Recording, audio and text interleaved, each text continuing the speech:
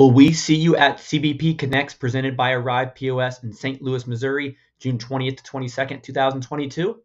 While we strive for a day when our in-person workshops will be 100% free, we are extremely proud to offer one of the industry's most affordable events. Join us for 3 days of networking and education, 10 interactive workshops, 3 nightly receptions with drinks on CBP, and 1 not-to-miss opportunity for you to build relationships with your fellow craft beer professionals. Only $149. Huge thanks to Arrive POS, River Drive Cooperage, Strike Visuals, and White Labs for believing in CBP. See you there and learn more at cbpconnects.com. Cheers.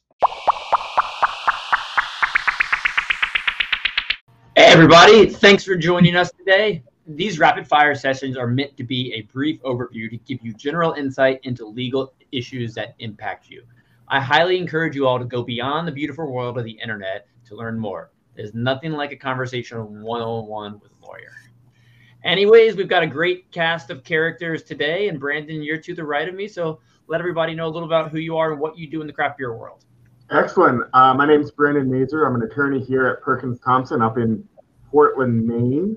Prior to joining the firm, I was in-house counsel for a shipyard brewing company for about 10 years, focusing on real estate, regulatory, compliance, labeling, you name it. We sort of did it all in-house and joined the firm here about 4 years ago.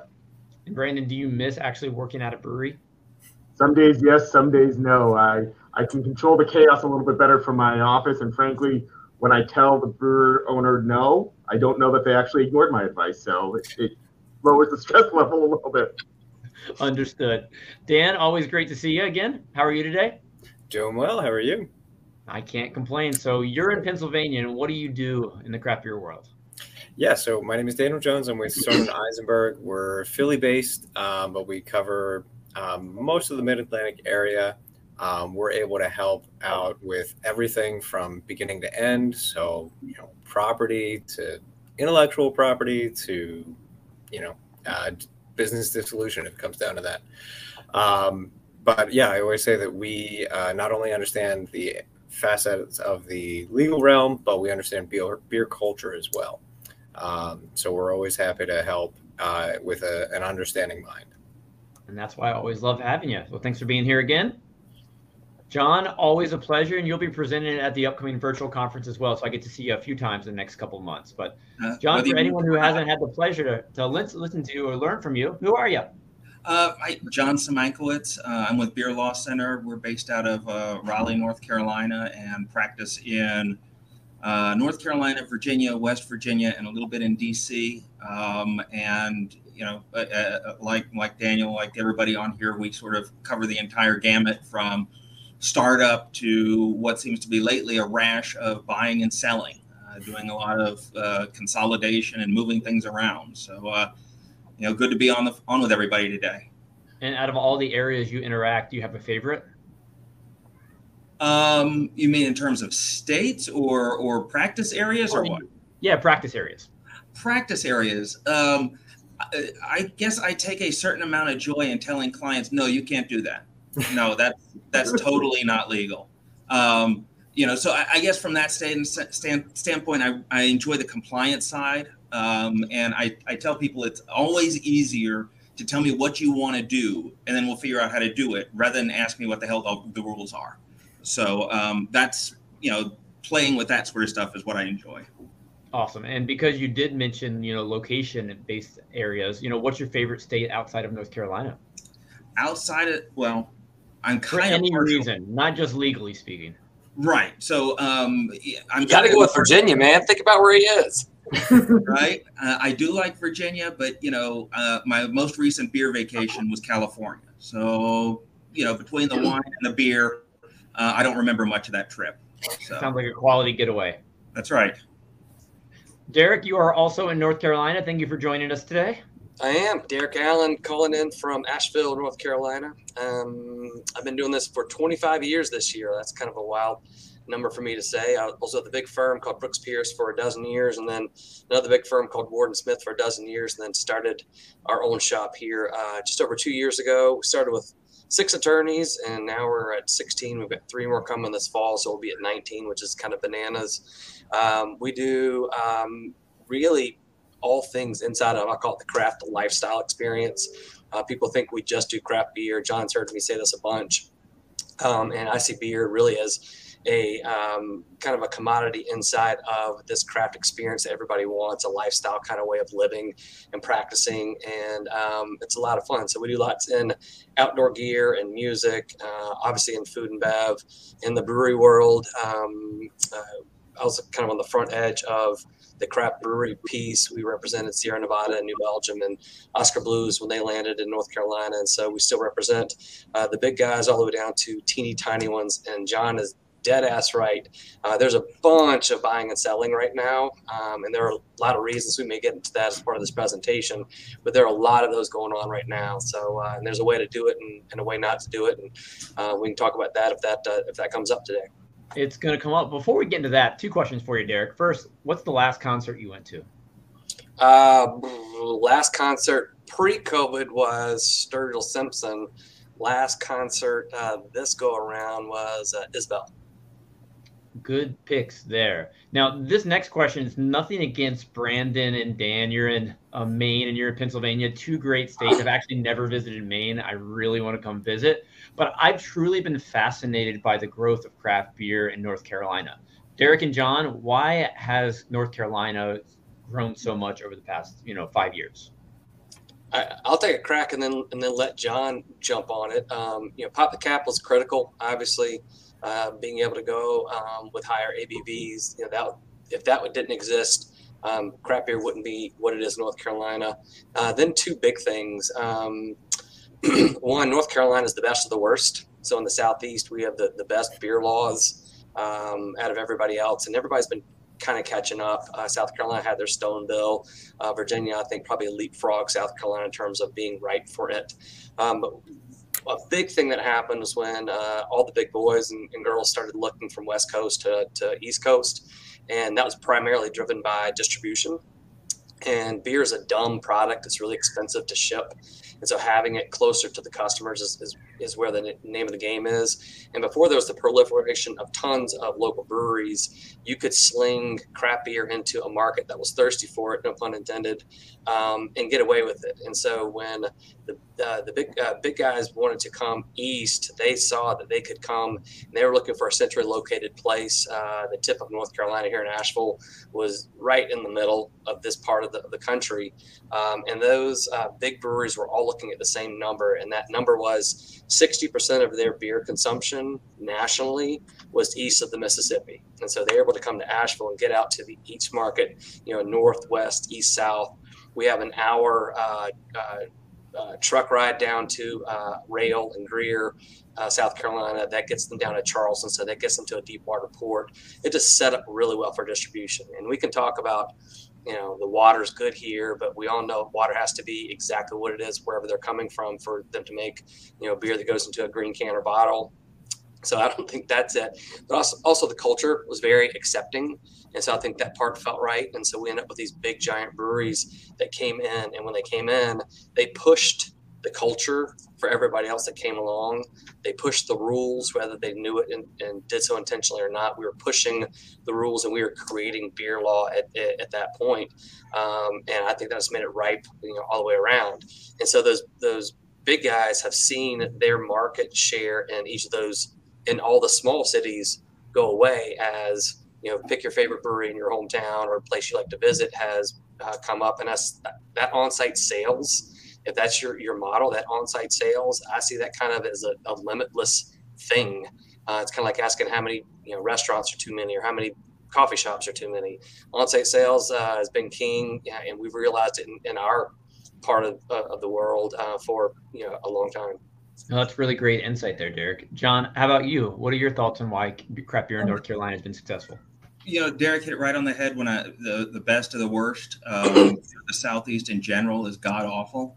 When it comes to, restrictive laws and so forth. But, I think one of the things that has really helped us as a state, I think we've got sort of 4 big areas in my mind around the state. We've got at one end the coast. Okay, we've got a tourism industry there. In the mountains, we've got a tourism industry in Asheville and that side. We've also got a tremendous arts community that has a tremendous value for artisanal products and handcrafted stuff. And then in between, we've got Charlotte, which is a financial hub. And we've got RTP in the Raleigh-Durham area, which has turned into a pharmaceutical and biotech hub. And really, that's kind of been growing for the last 30 odd years. And one of the things that I think really was a turning point for us as a state actually goes back to like the 2008 sort of Great Recession, right? Where North Carolina was not hit nearly as bad as other states were. And so there was still people with discretionary income. There was the real estate market wasn't hit as bad. And so you end up with these clusters of people with, good jobs, good education, and discretionary income that's prime for any craft beverage or any craft, opportunity. So I think that really helped us. And we're starting to see now, as Derek said, other states are starting to be more progressive than we are, and we're sort of, well, if it's not broke, don't fix it. And that's getting to start hurting us now, I think. No, that's really great insight from the both of you. It's been a pleasure watching the growth in Carolina. But now a question for everybody. And Derek, you touched on it. And the theme of this is rapid fire. So no need to go too deep into detail. But yeah, I'd love to hear one tip from all of you on something breweries should be considering when buying and selling right now, if that's something they're thinking about. You give me the buyer side or seller side, and I'll answer. How about whatever that? you want to prefer. Let's go buyer side to start. Buyer side to start. Buyer side to start is, get the price right. Understand what you're selling. Cut off all your liabilities. Rapid fire. I love it. Brandon, seller side. Seller side. I think, so I was ready for the buyer side, but I think on the seller side, ensuring that you have everything teed up in terms of the assets. Numbers for the tanks and making sure that you can tie it all and you can tie it into a nice bow. These exhibits get lengthy and hard to track. So being as organized as you can on your assets, I think, helps make things go smoother. And how about that buyer side bonus you want to share with us? I was going to say, making sure that you have a good understanding on the IP, the intellectual property and what you're buying and the risk. And, if you have a brewery that hasn't taken the time or energy to trademark or get their brand protected, you got to make sure that you know what you're actually buying, because then really you're just buying the liquid inside the bottles, and what is that worth? Yeah, we're going to be I talking would add 90% trademark. of the work's on the buyer side. That's where you're really digging in. That's where most of the legal fees are going to be on that buyer side, and you got to understand what you're doing. And kind of the free joint Tuesday on buyer side. Try to figure out a way to minimize down days if that's important to you, especially if you're going to keep that brand. If you're not keeping the brand, do it on your own timeline. But if you're keeping the brand, figure out a way that you have a sale on Tuesday and you're open on Wednesday. Dan, how about you? I was going to take Brandon's point from seller side, saying that sellers should make sure that they have all their IP, everything's filed, everything's teed off, because, that's a huge asset that a lot of breweries overlook. So it's important to make sure that that's squared away. And John, obviously we're not going to cover this in a minute and a half, but what tip would you like to add to the pot? Real quickly is two things. One, I love this industry because people are so creative. I hate this industry because people are so creative. And so the two things that always stick out with me, and I try and hammer home whether I'm seller side or buyer side, is planning and due diligence.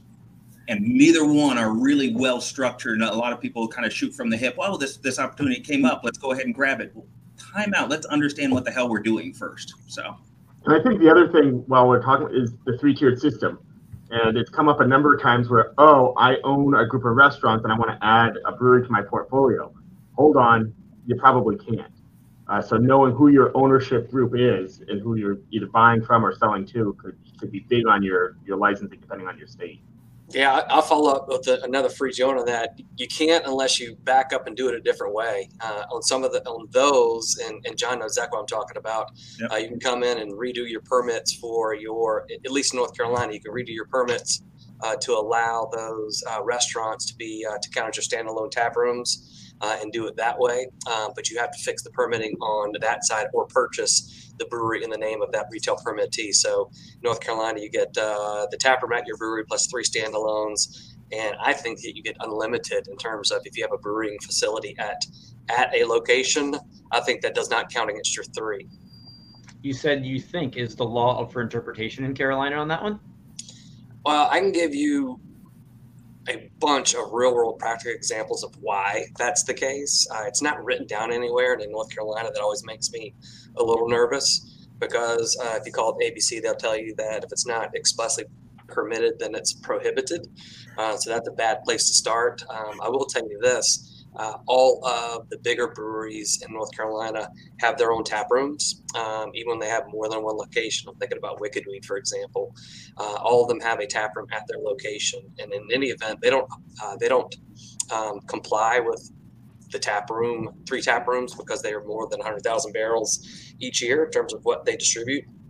And because they don't comply with that, they don't get a tap room. They don't get a standalone tap room. So by implication, that means that they have to have a tap room at their brewing location. And if a big brewery can have a tap room at that brewing location, I think every brewery gets a tap room at a brewing location. And this comes we back can get into what counts as brewing, and that's a different question. But that comes back to Brandon's point, the 3-tier system, because that is very, very specific to North Carolina. And whatever those rules are and different ways to play with stuff, the self-distribution alone is something we could probably spend an hour on. So, well, and back to John's point earlier, which was tell me what you want to do, and I can tell you how to do it. The earlier in the process that you're able to do that to any of the four of us, the more help that we can give you, the less time you're going to spend redoing things, the less money you're going to spend, the faster it's going to be, the safer you're going to be. Because once something gets sideways, at least in North Carolina, if it gets sideways at the ABC, it stays sideways through the whole project. It's the damnedest thing. So yeah, let's start early on the process. Obviously, it's great to reach out to all of you and experts, as someone's in the early planning stages. And there's been a lot of conversations about intellectual property. First one being, on a scale of 1 to 10, how necessary is to trademark the brewery name before opening? And this is a question we had recently. I'll start with my rule, not to answer first, but if you can't afford to live without it, protect it. Like, that's it. You spend a lot of money on it, become part of, I think Brandon talked about the IP and it becoming part of the identity of the space, and your location and what's in the glass or bottle, can or bottle, and the name become part of that affinity for that personality that becomes the brewery. And if you have to change your name 3 years in, 4 years in, that's a big deal. So I look at it really as a property right that you have to know that you've got it, because giving it up sucks. And to play devil's advocate, is there ever a situation when someone shouldn't trademark it? Sure, when it's named after the town you're in. Yeah, I mean, there are times when you can't, and then you can kind of get that secondary meaning. And I look at it almost like a hierarchy, right? Your core brand, the blank brewing company, is probably the most important. Your what I call sub-brands, if you're going to do a one-off, don't spend the money. If this is going to be, to Derek's point, something that you can't live without, and it's going to become your main brewing company, at Shipyard, it's Pumpkinhead back in the day. That's important, and you gotta protect it. But if you don't have to do every one-off and every brand, and budgets matter too. The conversation I always have with clients is about shelf space. Even if you're just coming out, if you're just selling on site, it's about how people think about you, right? And whether you're selling on site or trying to get that six-pack space in the grocery store, it's getting damn crowded. And so the earlier you can protect that name, especially when hopefully people are planning, a year, 2 years ahead on opening a brewery, the earlier you can stake that claim to that mark, the better off you are. In what other situations besides a brewery named after a town or a city or a state are examples of when you may not be able to trademark? If it's so common that it's not eligible for protection. So if it's so common, so there are two things that you use trademarks for, right? One is to protect it so someone can't take it away from you later on.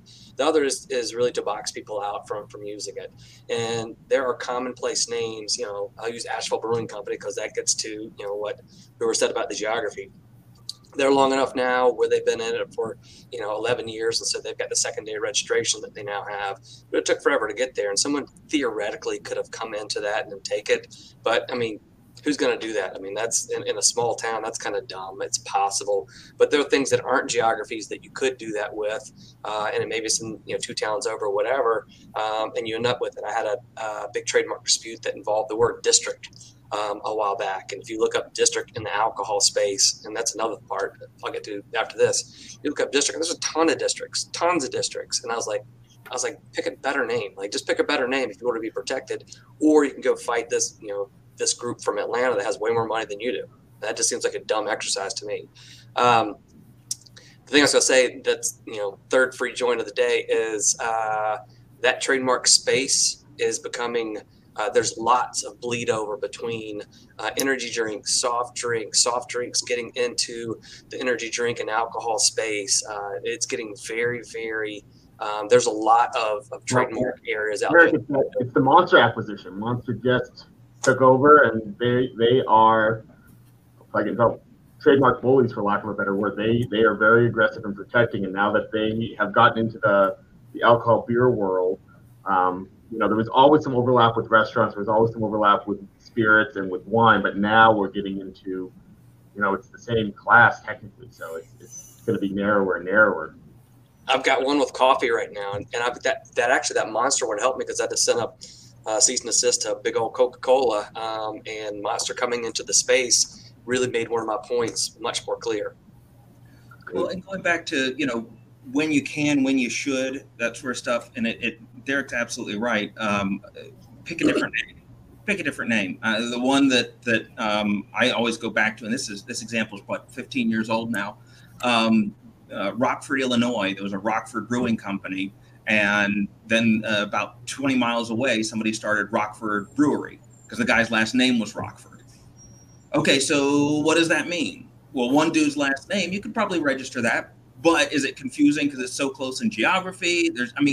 Pick a different name. Just pick a different name. We've got North Carolina has 2 really good examples around stuff like that.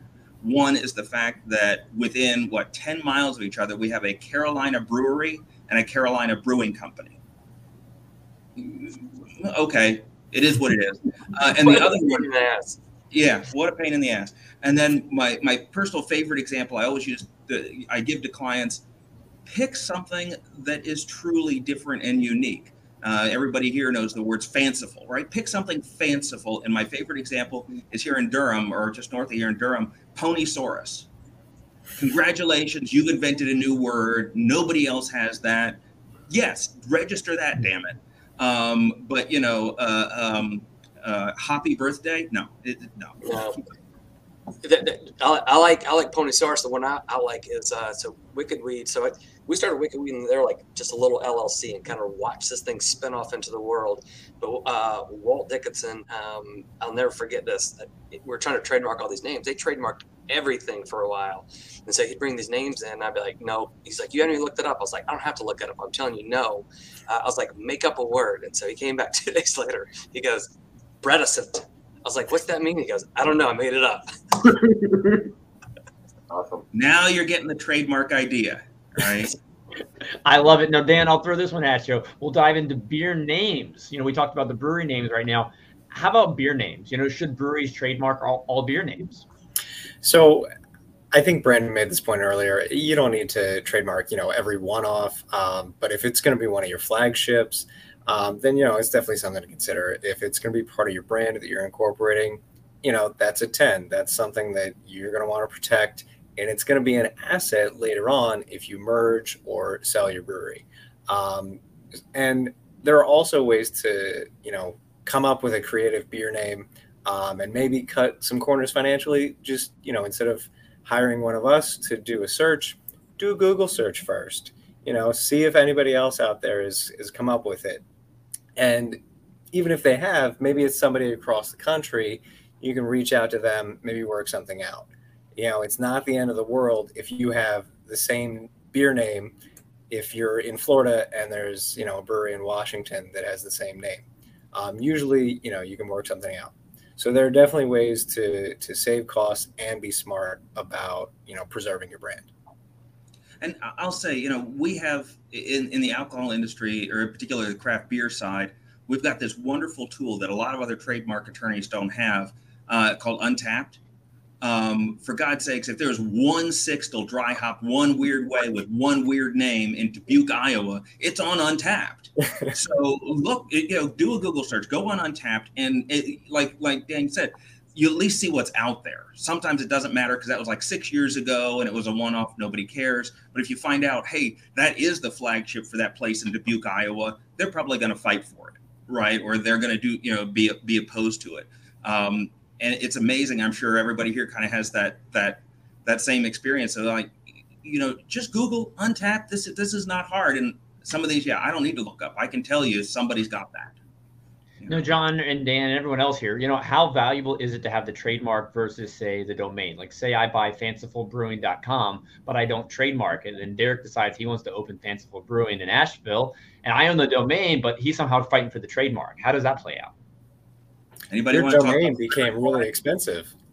Yeah, well, yeah. And so maybe it did, maybe it didn't. Maybe they're going to work around it. It's kind of like saying, I've got the Nike swoosh, but you got the Nike shoe, and which one's more expensive? I'd rather have the shoe and not the swoosh. But the domain is, you can work around that. You can go buy it. You can come up with something that's close enough to get it there. But the trademark's where it's at, and that's what you can go enforce. I will add this part in. Trademark disputes are super expensive. So if you actually get into a real trademark dispute, you can go and start counting by tens of thousands of dollars. So they're really expensive. So, that cost on the front end, and that's why I say, can you afford to live without it? If you can, maybe not protect it. If you can't, $3,500 will go a long way. And it's typically an important note. It's typically not covered by insurance. So if you get a lawsuit filed against you, you're covering it yourself. It's not. I have seen it covered in insurance in certain situations, but 9 out of 10 times you're not getting insurance coverage. Well, and I'll throw out there too, and I think hopefully everybody will back me up on this. There's this kind of misunderstanding about trademark is just one thing. It's really not, right? And part of that discussion is brand management. Part is your image, your story, all that sort of stuff. When we talk about trademark as an asset, and it is, there's also this secondary discussion you have to have with folks. And Derek mentioned it kind of in passing earlier. Is do you want the sword or do you want the shield, right? I've got people who will just register the mark. I'm never going to police it. I don't want to, box anybody in, but I want to make sure nobody can take it from me. And that's a different strategy, and it's got a different asset value if you go to sell than somebody who's like, no, I've cleared the field and there isn't anybody else out there and I've been policing this. You have to be real strategic about what you're going to do, what you're trying to get out of this. And sometimes, especially early on in a brewery, that's not where people's heads are at. So let's say, Brandon, that Monster sends my brewery a cease and desist because we have something that they think we shouldn't be able to name. What's the first step a brewery should do to handle that? I'd probably call one of us. I had a feeling that's what you were going to say. How about somebody normal, less monstery? What would your advice be, Brandon? Say that again. You cut out a little bit on it. If it wasn't monster, say it. Say it's a more normal situation, because I bet it's the same thing that all of us are going to say. Yeah, no, I think a normal situation is on both sides. If a client comes to me and says, "Hey, I found this other brewery using my name," or I got this letter, my first advice is it's always better to try to do brewery to brewery owner before you get lawyers involved. It puts the temperature way up when a cease and desist or a letter comes from a lawyer. Typically, to I think Daniel's point, most of these groups can work it out. Although I feel like over the last, and I don't know if it's COVID or if people are more adversarial, but I've had a couple of recent experiences where they're not as willing to work, and I've had to get involved. And there's been some frustrations from brewery owners on, okay, you've got to send a letter now, and then it sort of escalates. And I'm happy to do it, but no, it's always better business owner to business owner, not just the beer world, frankly. I think anytime you're dealing with two small businesses, talk it out. You're both in the same world. You know what's going on. I've even started doing this. Don't email, call them. Yeah, I agree. I think a phone call is even better, or a brief email saying, "Hey, I own XYZ brewery. Can we find a time to chat? Want to talk to you about one of your brands."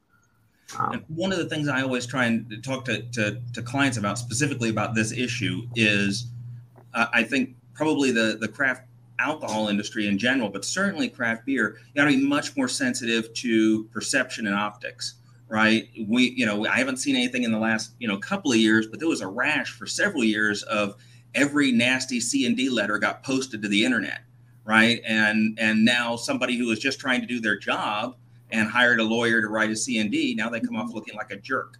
And so I've even, advised clients, if you do get that, no, they're not willing to work, or they're going to, stall a little bit, I would start suggesting pre-C&D letters, right? That are just, hey, by the way, we're this, we think we've got these rights. We're sure you didn't mean to infringe on them or anything, but we're just doing our job here. And, just like with email, you don't know where this thing is going to go. So write, even if you're not a lawyer, write like this could show up on your Facebook page tomorrow, because it could. Honestly, we've seen it happen a couple of times. And so making sure, I always tell people, take the high ground. You want to be the one that looks like you're doing the right thing here, not being a bully. No, that's great advice there, John. Now, you mentioned earlier that there's so much creativity in craft beer, and arguably, marketing is half the game. But let's talk marketing on social media for a second now. Beer pricing and specials. Is that type of stuff things breweries can post publicly on their social media feeds? Anybody? Oh, you guys aren't on social media? So I'll say that there are others out there that a while back, TTB put out a circular that says social media is advertising. If you can't advertise it in print, you can't put it on social media. Now, some states are seeing that very differently. North Carolina, I don't think we're doing as good a job about policing that stuff. And there's a difference between what's legal and what people haven't gotten caught at yet. But we need to treat social media like advertising. So be careful. The brewery I've seen say, half off Mondays probably shouldn't be doing that. I think it depends on the state. I think it depends on the state. I'll tell you what I do. So half off Mondays here, if you put it up on a social media post and ran it all day and it was available to everyone, is probably fine. What I see a bunch is cross-tier cooperation. I see that all the time. So first thing I do, John's heard me say this before. John and I do a bunch of presentations together. So first thing I do, I'm just kind of sitting there in bed, rolling through, and I go through all my beer clients and make sure that their social media posts don't have anything stupid in it. And if it does, they'll be like, screenshot, hey, Andrew, you can't really do this. Friendly heads up. This is why. And they're like, oh, shit, I didn't know our marketing person did that. Thank you. And then coupled with that is, making sure folks are educated on what you can and can't do in North Carolina. The things that we see a lot are cross-tier cooperations. We see unintended violations of our different variations of happy hour rules and giving away free beer. So those kinds of things we see from time to time. Bingo's a weird one. I won't even get to that. The types of events they have can sometimes trigger me going, hey, what's your music licensing look like? Because you're getting ready to get nasty grams from ASCAP, CSEC. We'll dive into that in a little bit. Yep. Oh, yeah. So anyway, those are the kinds of things I look for. So I didn't want to be flipped with my answer. No, it's rapid fire, but it depends. And one of the other things, and it would probably be rare, but you've got to be careful on publishing your pricing. I mean, a lot of states have price postings, but you could be tracking into some antitrust price fixing issues as well that have come up. I see it more in the distributor world than in the brewery to brewery world, but it is one of those things that's lurking out there. Not to distributors price fixing. Come on, pshaw. Hey, it just so happens they went up 10%. Maybe you should think about it too. No payola, man. No payola.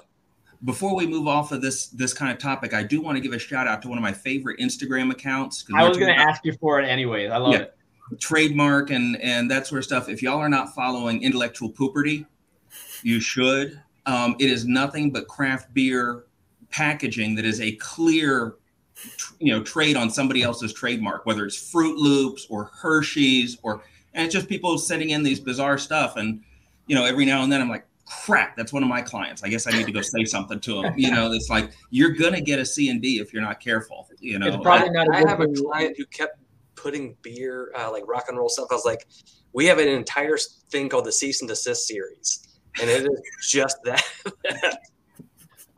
Okay, so Derek, follow up. How bad of idea is that for a brewery to know that they're taking someone else's intellectual property and use it anyways? It's a bad idea to me. You're probably going to get a cease and desist. You're almost definitely going to get a cease and desist depending on who it is, and you can stop it and disgorge them of profits, and you're probably not going to have to pay anything. To me, though, I think it's a statement about your brewery. To me, I think it is silly, kitschy. It tells me as the consumer, or maybe the professional working for them, or maybe another brewery, that brewery's not a serious brewery.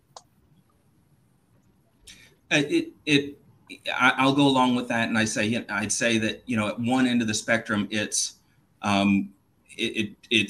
kitschy, it's interesting, it's funny, haha, giggle, but it also says you struggle with some creativity, right? That you have to look to somebody else's something to package a good idea.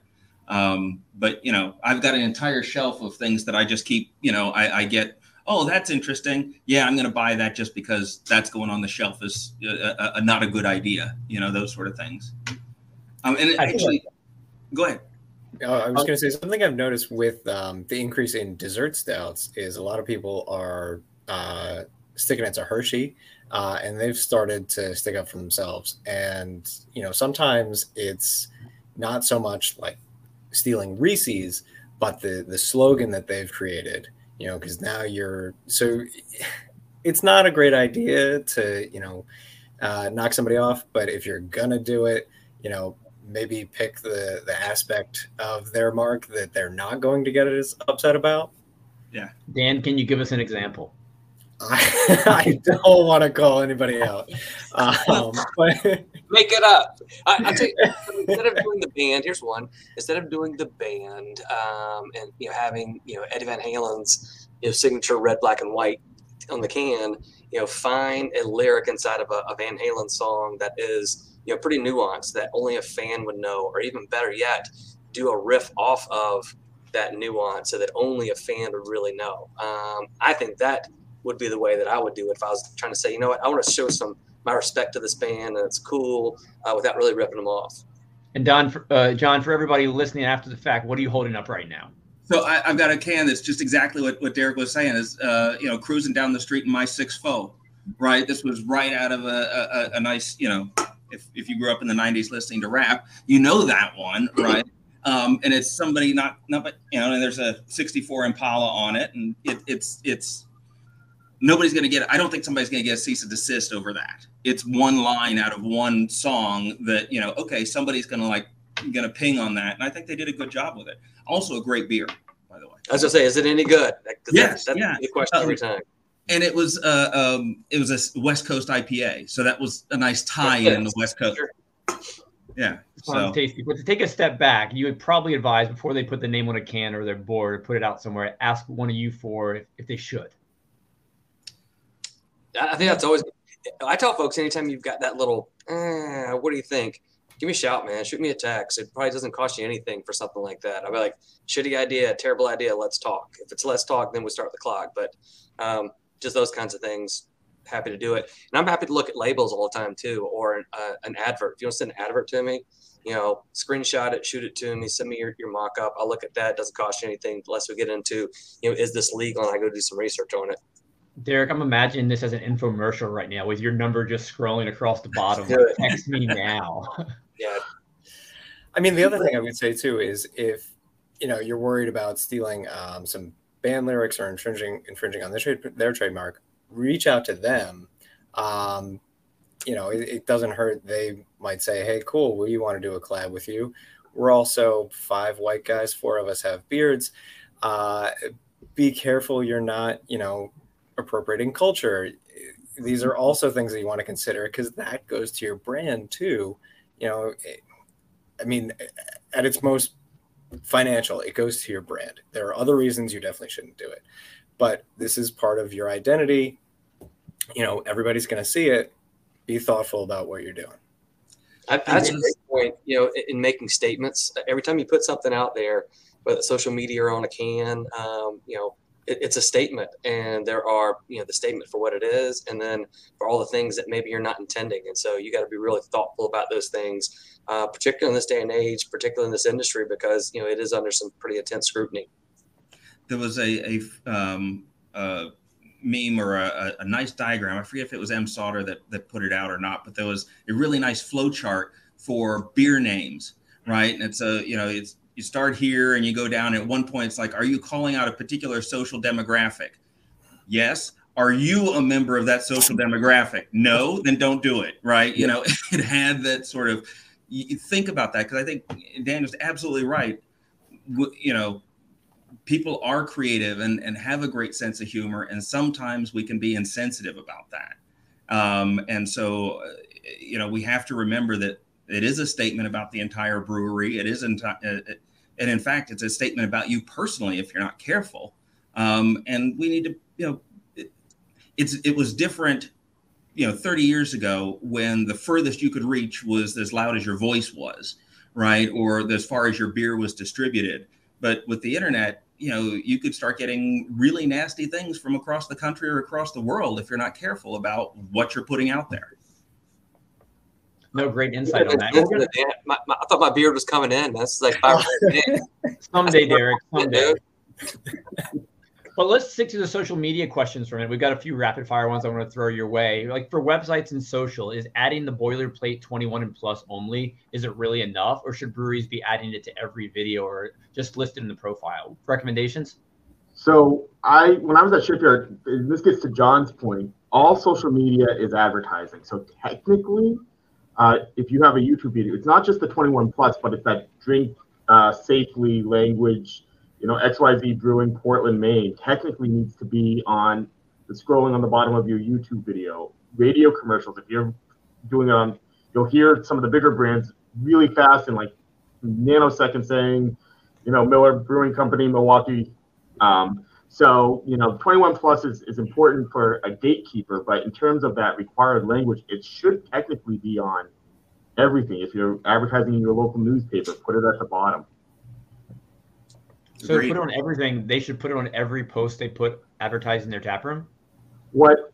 For social media, for like Facebook and Instagram, I think as long as you have it as part of your profile, I think that typically it's good enough. I think there's some mixed opinions out there, but that's what I advise, is at least have the city and state and name of the brewery, formal name of the brewery. So if you're XYZ Brewing Company LLC, make sure that formal name is there that you're registered with the TTB with. I like in the profile. That's a good, Brandon just nailed it. Yeah.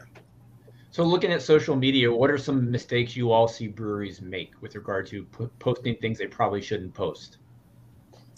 Well, I mentioned the one about the cross-tier stuff. And, you know, it just occurred to me when Brandon was talking about you just don't know and you're better safe than sorry in terms of overkill.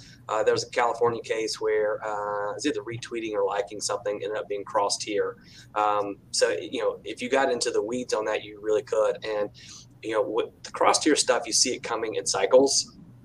And so we end up with no one's enforcing it. And John and I are getting questions, hey, brewery down the street's doing this and like doesn't make it legal. And I give the example of, you know, people driving 90 and a 55. And I was like, they didn't get a ticket today, but they might get one. I was like, don't worry about it. If you always the line, it's not that hard. And so what happens is they keep doing it. And so it gets to this critical stage and the ALE comes in and says, all right, everybody's getting a ticket. Everybody's getting a ticket for drinking at a beer festival. Everybody's getting a ticket for cross-tier promotions at a race. And those are just two that I've dealt with in the last 7 or 8 years. That's my one. The second one was the, stay out of the comment section. Know that what you said, just like Daniel said, everything you put out there is a statement. And you start getting to the comment section about something that is sensitive, political, controversial, you need to back up because that thing is going to go sideways in a hurry. And the other thing I cringe at, and I haven't had an issue, but I always kind of cringe and reach out, is, cute kid photos, right? The kid holding the case of beer, the kid holding the can, or the baby with the can in their stroller. It's funny, it's kitsy, but you can't be advertising towards children. And, locally there's been a big push on flavored tobacco products and those being banned. And there was a local reporter or radio person said, is flavored beers or flavored seltzers the next thing? You have the hard sodas coming in. So just be really careful on the photos that you think are cute. They may be on the surface, but there may be underlying issues with them. And that's a great transition, Brandon, because babies obviously super cute. What about puppies? Are puppies safe in these pictures? That doesn't bother me as much. It's not you may have some animal rights people, but I think Bush has their own dog beer now that I've seen advertised. So let's go further to the dogs. Let's talk about dogs in tap rooms, because this has been something, I was going somewhere with this, Derek, I swear. Okay. I thought you were going to go from the baby onesie to like the dog like blanket thing where both of them say IPA a lot. I haven't got that one yet for my 2-year-old. Dan, how about you? No, she's Not just yet. in a screaming phase at this point. So. But looking at breweries that decide to allow dogs in their tap rooms, what are some legal considerations they should be thinking about? Because it could turn into not an ideal situation.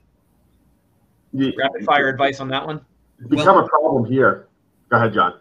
I was going to say, before we get into like the health code side, and that's going to vary state to state, I will say I've worked with a couple of breweries now who, for reasons, that they can have the dogs in the tap room. We have started to, okay, here's our policies around dogs, right? No off the leash, no this, no that, just from a liability standpoint. And then, kind of kitschy, we had here's our dog policy, and literally right next to it was, here's our kid policy, no off the leash, must be minded at all times. Same issue, when you have a family centric tap room, which a lot of craft breweries do, where you've got dogs and you've got little kids and so forth, you do worry about, what could happen here. And, from a liability standpoint, you really want to think about that before you just, hey, everything's great. We're all great. You're okay. I'm okay. Who got bit? Right. John's exactly right on the state to state, but North Carolina also county to county in terms of how counties are regulating that. We had that issue come up last year with Greensboro and with Salem treating them differently at 2 health departments. I tell folks this: if we're gonna have dogs, especially if we're gonna have dogs and kids, it's not if, it's just when. And what I would do is make sure you are in touch with your insurance provider and that you've got coverage for all of that. Say, hey, this hasn't happened yet, but if this ever happened, do I have coverage on this? Because dogs and kids, man, and parents not watching either one, someone's gonna get bit. It's a matter of time. I think that's a great spot to leave that one. Great advice, everyone. So let's talk this. The Fair Labor Standards Act, the FLSA, exempt versus non-exempt status explained. Lots of breweries, they seem to think they can put anyone on salary, especially production brewers, and that means they don't have to pay them overtime. Any thoughts on that? Be careful. Be very careful, because typically, and it is different. Some states have even harsher at the state level, but if you misclassify an employee, they could get their fees and treble damages and attorney's fees.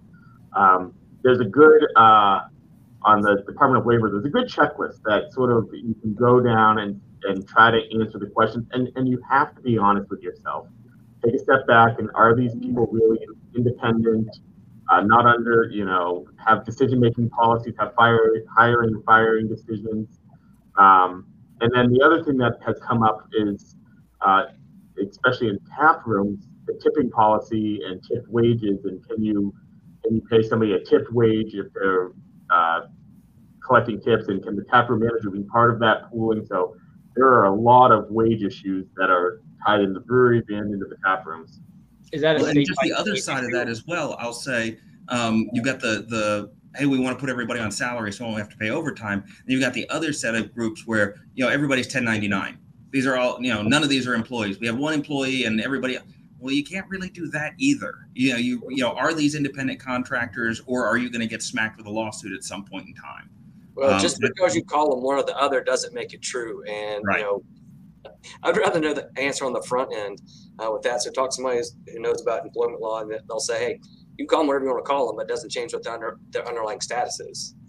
Now, one other thing on that. If it looks like a duck, talks like a duck, walks like a duck, it's a duck, even if you call it a lion. One of the things I was watching, and it kind of fizzled out back in 2017 or 2018, but there was a move to move up. There's this threshold salary for salaried workers, right? Salary non-exempt or salary exempt, excuse me. And at one point, they were going to move that considerably. and said, okay, if you have to really work hard to justify this person being salary exempt if they're below that threshold. Right now, I think that threshold's about $25,000 or $30,000 a year. They were looking at moving that up to closer to 50. Maine actually has a bill, John, that passed the committee to up the minimum salary to 55,000 within the next 2 years. It's going to I think 33 in Maine right now ish. Yeah, and so we got to watch that too. Where okay, again, just because you call them salary exempt, are you meeting the criteria? Are you meeting the thresholds? And some of those are going to be just hard and fast numbers that are like no. Let's move it on to music. We've already talked a little bit about music. We got the hard stop on the FLSA talking about overtime and salary right now.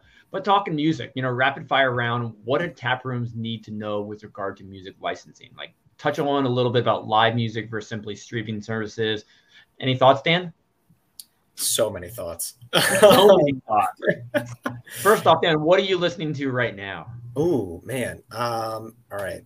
I really love the Bar Brothers, so I've got them on repeat most of the time. With respect to music in your tap room, I think if you have live bands and if they play a cover, you as the brewery is going to be liable. You're not going to be able to shift the liability onto them. There are ways you can try, but it's, usually you're going to be liable first, and then you might be able to recover from the band. So make sure you have all your licensing before you have some live music. Is there anybody policing that? I'm going to jump on what Daniel just said and actually extend it out. It's not just the covers. It actually goes beyond that. It goes whether or not that somebody has the music rights to it. In all the bands I've ever been in, we've used something like CD Baby to record it.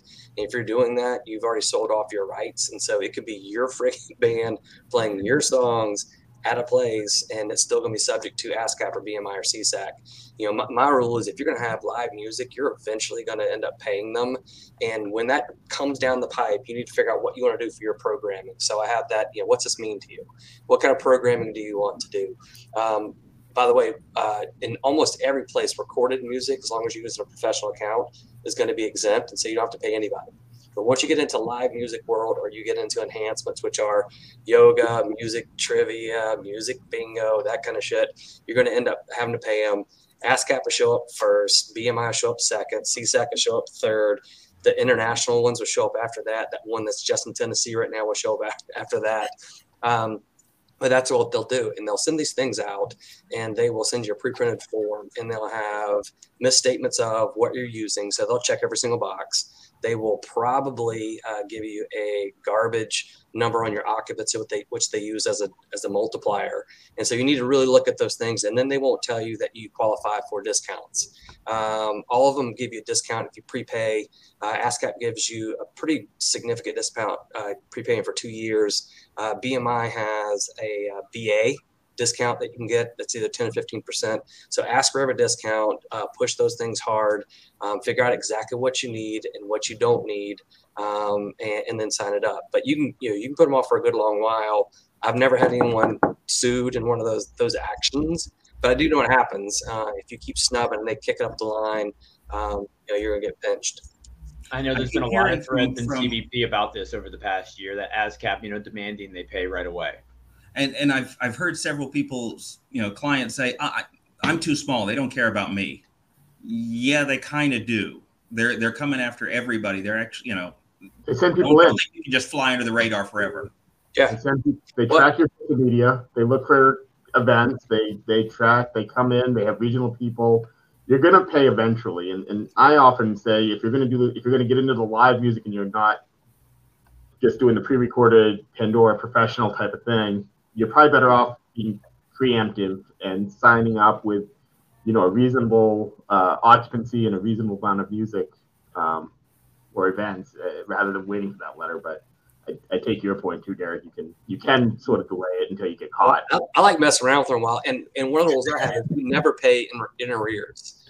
And so, if I got one today, we're not paying for January or December. It's like, we're going to start now or next week or next month and go ahead and get that 2 years run up into it. But yeah, you're right though, Brandon. If you have live music, you are going to end up paying, and you just need to make sure that it fits with your programming. Does your programming demand, does it economically sustain what you're trying to do? If it does, like, do it.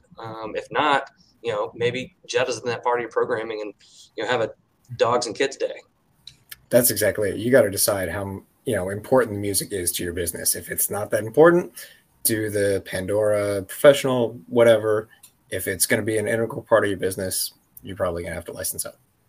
Great advice, everyone. I've got one final question to ask you all. I appreciate the time today. And this is a question brought up during the finance panel we had last week. What are some suggestions for distributing ownership between partners where some are putting in most of the capital and others are putting in the sweat equity? For example, let's say, Dan, you and I open the brewery. You put in 75% of the money and I put in 25% of the cash, but I'm doing all the work. I'm in. Let's do it. Let's open tomorrow, man. Let's do it. We open tomorrow. We're not wasting any time, Derek. But what should breweries be considering when bringing in partners, and some are the money man or money woman and the others are putting the work in? I'll jump out there and say, every time I talk to clients about, we're going to give somebody so-and-so sweat equity, be very careful about that. Be very, very careful about that. And if you're going to do that, have real clear expectations about what the deliverables are and in exchange for what. And maybe even look at having that equity vest over time, right? So that they're still in there, they're still making, because, a lot of times they'll set up this stuff when they file the LLC to begin with. And then a year goes by and, I gave you 50% of the company and you're not doing what I thought you were doing. Too bad, you already gave it to me. Right. So, getting some of that stuff done early and be real strategic and think real hard about that before you give away something for other than cash. Yeah. I'll tell you a way that we do it. We do it inside, both in the sweat equity piece, but also I'm seeing a lot of how do we give our brewer or our taproom manager these critical positions that for a long time just kind of bounced around. And so, breweries are like, damn, this sucks. I don't want to do that again. Let's not train up a new brewer. Let's start to give them some pieces. And so one of the things that we do in both those instances, say, okay, what were you going to pay them? And let's have them defer some of their compensation or give them a raise, defer that increase in the raise, and then allocate that towards their cap account and make the conversion that way. So that's what we do to address John's problem, and that's how we resolve it. I've also seen that just kind of restructured into rather than equity, let's restructure into a profit sharing, right? Just a program to give people that ownership incentive without actually equity purchase, the Sure. equity assignment. These were popular a while ago, and this is getting probably a little bit more intricate than needed, but that profits interest or even phantom equity has started to come up. You got to be careful with when you have to disclose ownership. Is it truly ownership? There are tax issues that can complicate some of that, but I'm starting to see more and more of that too. We've got a key employee.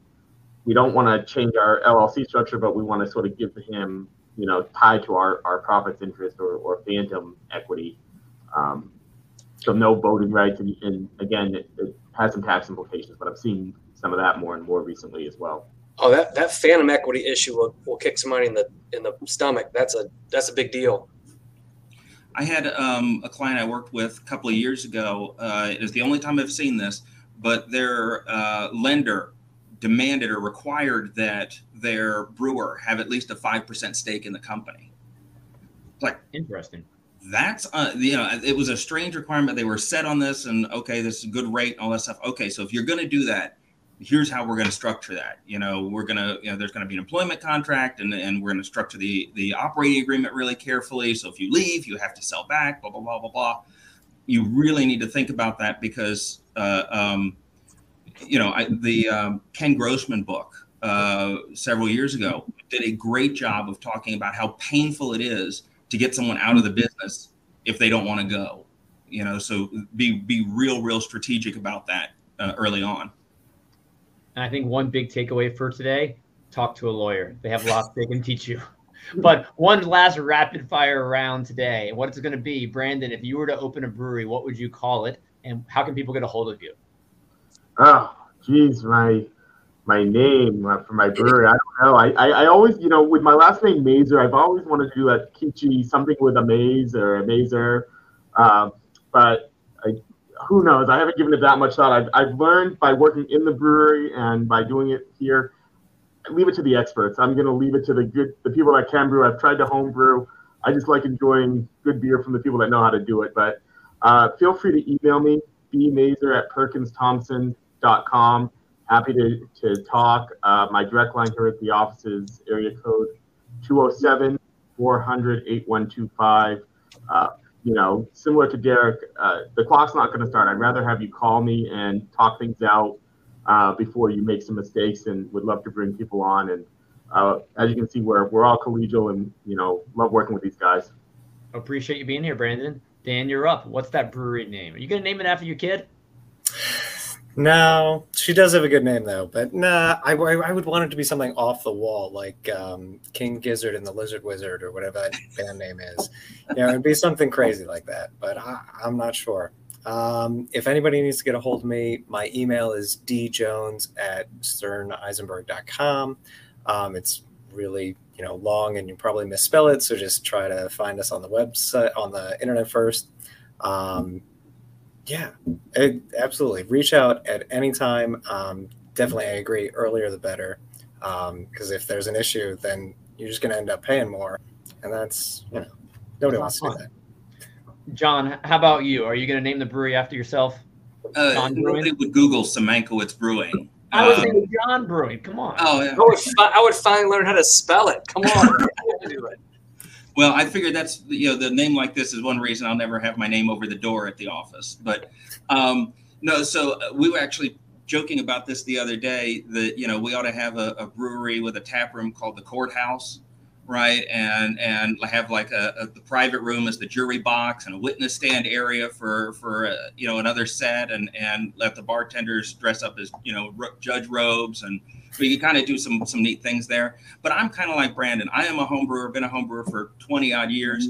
And my worry is that starting a brewery is a great way to kill a good hobby for me. Well, we don't want to make you kill that, but how can we get a hold of you?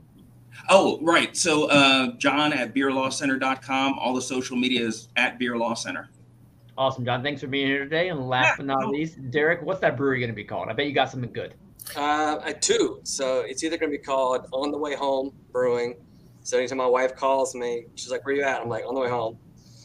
Or it's going to be First Press Vinyl, and it'll be a brewery and a used record store. Ooh, I think you and Dan need to connect after this call. On a prior call, Dan was looking for a brewery that was a used record store. I tell you what, the guy who did all the artwork for King Gizzard and Lizard Wizard over the last couple of years is in Asheville, and he's done our last couple of band things. So I've got a bunch of his OG ink in the office. Man, I've got to come down. All right, come on down. I'm super easy to get in touch with on the socials. I'm NC Brewery Law and DJA at AskLawNC.com. AskLawNC is the domain name. Well, I appreciate you all for being here today, sharing your insight. Everyone watching or listening years from now, reach out to these smart minds. They have insight to offer. See everybody soon. Cheers. Andrew, good seeing you. See you guys. You all take care, y'all. We are proud to keep CBP 100% free and accessible to all. If you enjoyed conversations like this, please hit the subscribe button.